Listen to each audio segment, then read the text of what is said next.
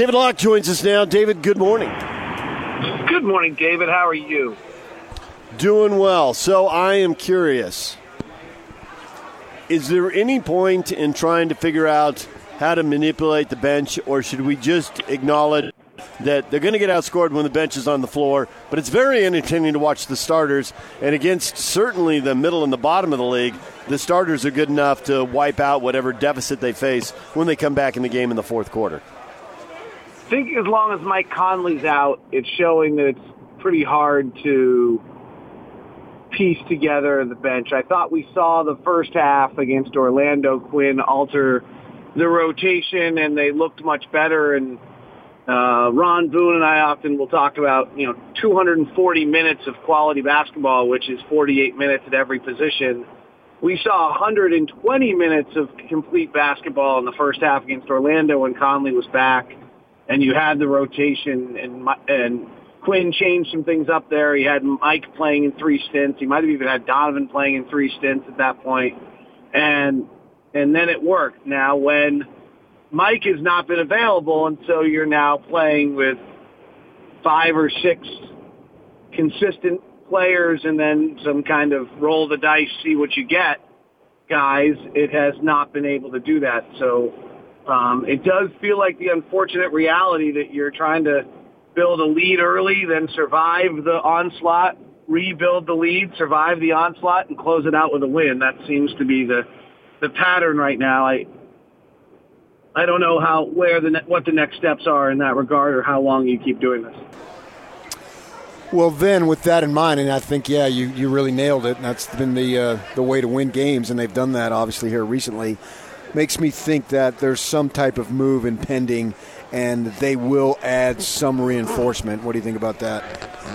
I mean, so if you're saying move through the trade deadline or something of that sort, the front office has always been really aggressive and has shown to do that over the years, so I completely understand the belief in that. I would say the landscape of the NBA feels a little different this year than it has in years past. There's not a good free agency class in the off season, so therefore there's not a desire to get under the cap and move a player that you might, not.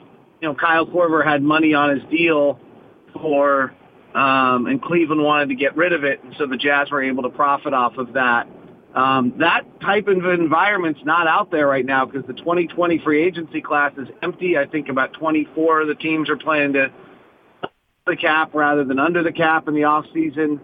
So that's not there in the same way that's available, I think. So and then we frankly don't have very many assets. Part of what has happened in building this roster, and I think, personally I would say correctly, is that you moved Grayson Allen, you moved a first-round draft pick, you've made a bunch of moves to go acquire talent, and you've traded future first-round draft picks. So there just are not a lot of assets in the cupboard for Justin Zanuck and Dennis Lindsey to go offer to their guests when they come over to the house. And so I don't know how they're going to be able to do these things. I don't know whether those reinforcements might have to be Jarrell Brantley, Mia One, and Tony Bradley, or whether those assets are coming from outside. But there's always a little bit of a surprise here and there that teams can pull off, but I think it'll be difficult.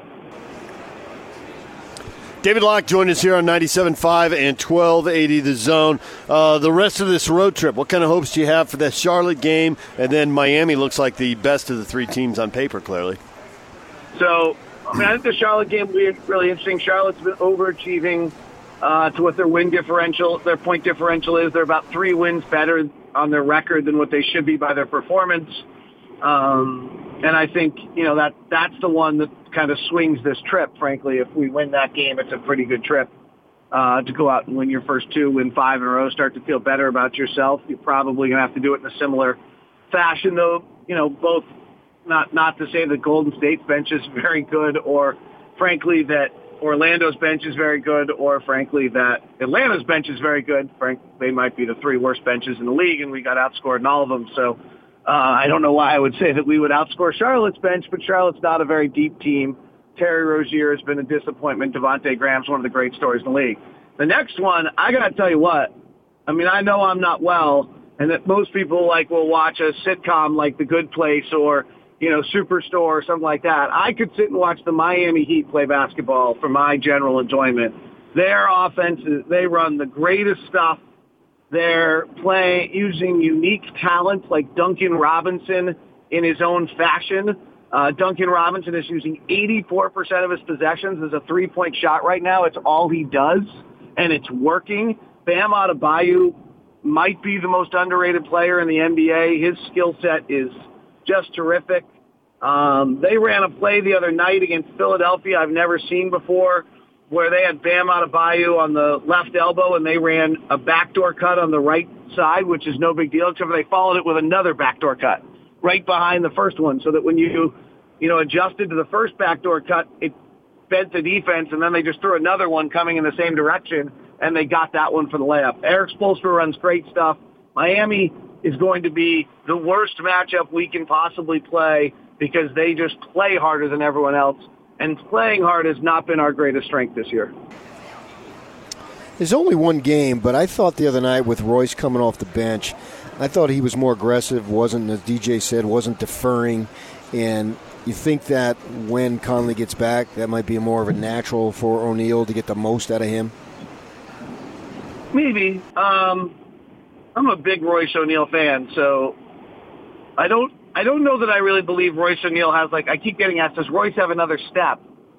The Jazz have defied logic on that, so the general rule on these guys is that there's a certain point in time where you don't have another step, and the Jazz have generally broken that rule with their player development, but it's not very often that a 4-year NBA or college player, 2-year European player comes to the league and then has some big jump. So I kind of think Royce is exactly who he is.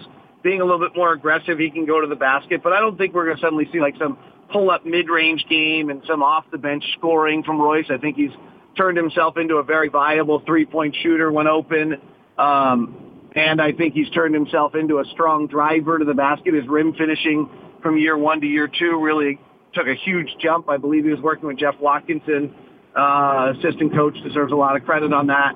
So I think Royce is who he is right now, which is a good defensive player, a player who's willing to commit defensively. He made 2 incredible defensive plays last night. So I think he's good in that setting, but in regards to being more aggressive, I don't expect him to suddenly be a high usage rate guy who can carry the offense on the bench. But I do, I thought the rotations the other night, as you're saying, PK, were just really smooth, and the team looked to have a consistency. I would share with you guys the one thing, and this is probably where my analytics fail a little bit. I didn't realize how much the flow of a game impacts players who are coming back in the game, if that makes sense. So if Donovan, Bojan, and Rudy are on the bench and our bench is on the wrong side of a 12-2 run, analytically our guys come back on the floor and they should pick up where they left off and be the better group. What I've seen this year is the opposite. Is by the time they come back in the game, if the other team's on a 12-2 run, they've got momentum, and even though our guys should statistically be superior at that point, it's hard for them to regain momentum. That's a lesson learned this year. And so what we saw in that Orlando first half was that the Jazz never blinked. They were able to hold that aspect of things. And so the momentum, Orlando never gained the momentum, and the Jazz were able to play that 120 minutes or 24 minutes of really solid basketball. It's I totally buy the momentum thing, but I do think that this group, if there's one, it's the silver lining to the bench so routinely having problems and getting outscored, is that I think the starters are getting mentally tougher about that and are getting better at turning the momentum. Now, it might be because it's a soft point in the schedule, and when we see them play better teams, Miami at home, where Miami's lost once, they may not be able to pull this off. But I do think they're starting to get the knack of, it's been really bad, but as soon as the 5 of us are out here, we'll turn it around. That's a good point. And just as long as you're not down 20, then it's all right, as long as you're still sitting in contact. We just have too many games so far this year where the bench crew is minus 10. I mean, that's just a massive number. Yeah, right? It is. I mean, it's a massive number. But down at 93-87 when Quinn called timeout in the fourth quarter in Atlanta, I thought the Jazz were going to win the game. And he put Gobert in, and sure enough, they won the game. That's a great tribute to those guys. I mean, the Jazz are fabulous in the clutch right now. They're I think they've got the second most amount of clutch wins of anyone in the league. I think they're the second or third best differential in the clutch right now. They're taking care of the ball in the clutch. They're the third best turnover team in the league in the clutch. And Donovan is one of 4 players in the NBA right now who have scored more points than in the clutch than minutes played in the clutch. The others are Kyrie Irving, James Harden, and Joel Embiid. So Donovan's doing some pretty special stuff. And Quinn's done some, when I went back and rewatched the last 5 minutes last night, Quinn's doing some creative things. There was one play in particular where I think they wanted to get Kevin Huerter guarding Donovan Mitchell, and they brought Bojan Bogdanovic up on the pick, or on the slip, really, to make Huerter switch. Huerter got bumped out so that Atlanta showed some, maturity for a young team. And Huerter jumped over onto Ingles, and then Ingles just promptly came right up on the second pick. So then Huerter had to switch on Donovan. Donovan spun right by him for a layup, or might have been his reverse side layup. So I think we're seeing these guys begin to understand, to your point, the mental toughness, also to understand how to play together. Earlier this year, I remember after a game talking to one of the Jazz coaches and them saying, Bojan and Donovan just don't know each other yet. They don't have any idea on what one's going to do when the other reacts. We're seeing them now have complete understanding. Bojan missed the shot last night, but Donovan made a perfect read on a play last night in which Bojan came up for the slip, and the defense got flustered, and Donovan gave it up willingly and flipped it over to Bojan for a straightaway free. Bojan didn't make it, but it was the perfect read. As much as Donovan says Bojan shoots 80%, we do allow him to miss every now and then. You think we'll see more of Jeff Green taking it to the basket? No. You think Joe Ingles has fit into a role in the team now and is going to grasp it and gets and the coaching staff knows where to put him. He knows what to do, and he's going to be more aggressive, and we're going to see more really good basketball out of Joe? Yeah, I do. I mean, whatever happened to Joe early in the year was funky. He just got off kilter, right? And I mean, he's a great dude, but he's human. And something happened with him to start this season where he just did not get his vibe at all. And somehow when Mike Conley got hurt and they put him back in the starting lineup and he was able to play for other people and do some other things, he did. And I do think that as much as we love the Joe Ingles pick and roll, I kind of make this joke all the time, but I'm pretty serious about it. Joe Ingles cannot pass to himself. And as much as we love Joe Ingles and the ball fake last night, and there's a great shot of Dante coming off the bench and pretending to do the ball fake, Joe Ingles is a catch-and-shoot three-point shooter who I think gets his mojo also from hitting three-point shots.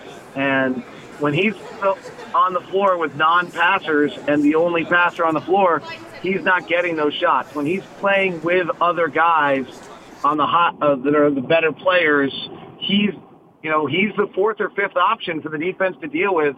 And we're seeing his three-point shooting spike right now. And pretty soon he's going to start actually making a corner three again. And then it's really going to get rolling. But I think he's close to 40% from three in the last 10 games. He's back to his game. This is the best three-point shooting team in the league, the best catch-and-shoot three-point shooting team in the league. And Joe's a huge part of that. And so there's a great value to Joe playing with the other guys. And I think that got his mojo going. And I think the lack of, if you go back, sorry, there's a long answer. I know I'm good at those. If you go back. Except when I ask him a question, I get a one-word freaking answer. You ask him a yes or no question, and we go through a commercial break. Go ahead. PK, I love you. I can interpret why that happened, and it doesn't have anything to do with you. Go ahead. Let him finish. I think, if you go back and look at the first half of the season, Joe was taking close to the same amount of threes. Let's call it 4. And last year there were 3 catch and shoots and 1 off the bounce. And this year they were 2.5 off the bounce and 1.5 catch and shoots. And the difference is that Joe is one of the top 5 catch and shoot guys in the league and one of the bottom 5 off the bounce guys. And so your percentage swings the wrong direction. And now it's coming back the other way. Want me to analyze your long and short answers, David, or should I just let it go? Probably should let it go. My feelings, no big deal. It's not your feelings, It's Jeff Green's feelings. I think letting it go might be a good choice on this. All right. Thank you, David. We'll let you go. Okay, see ya.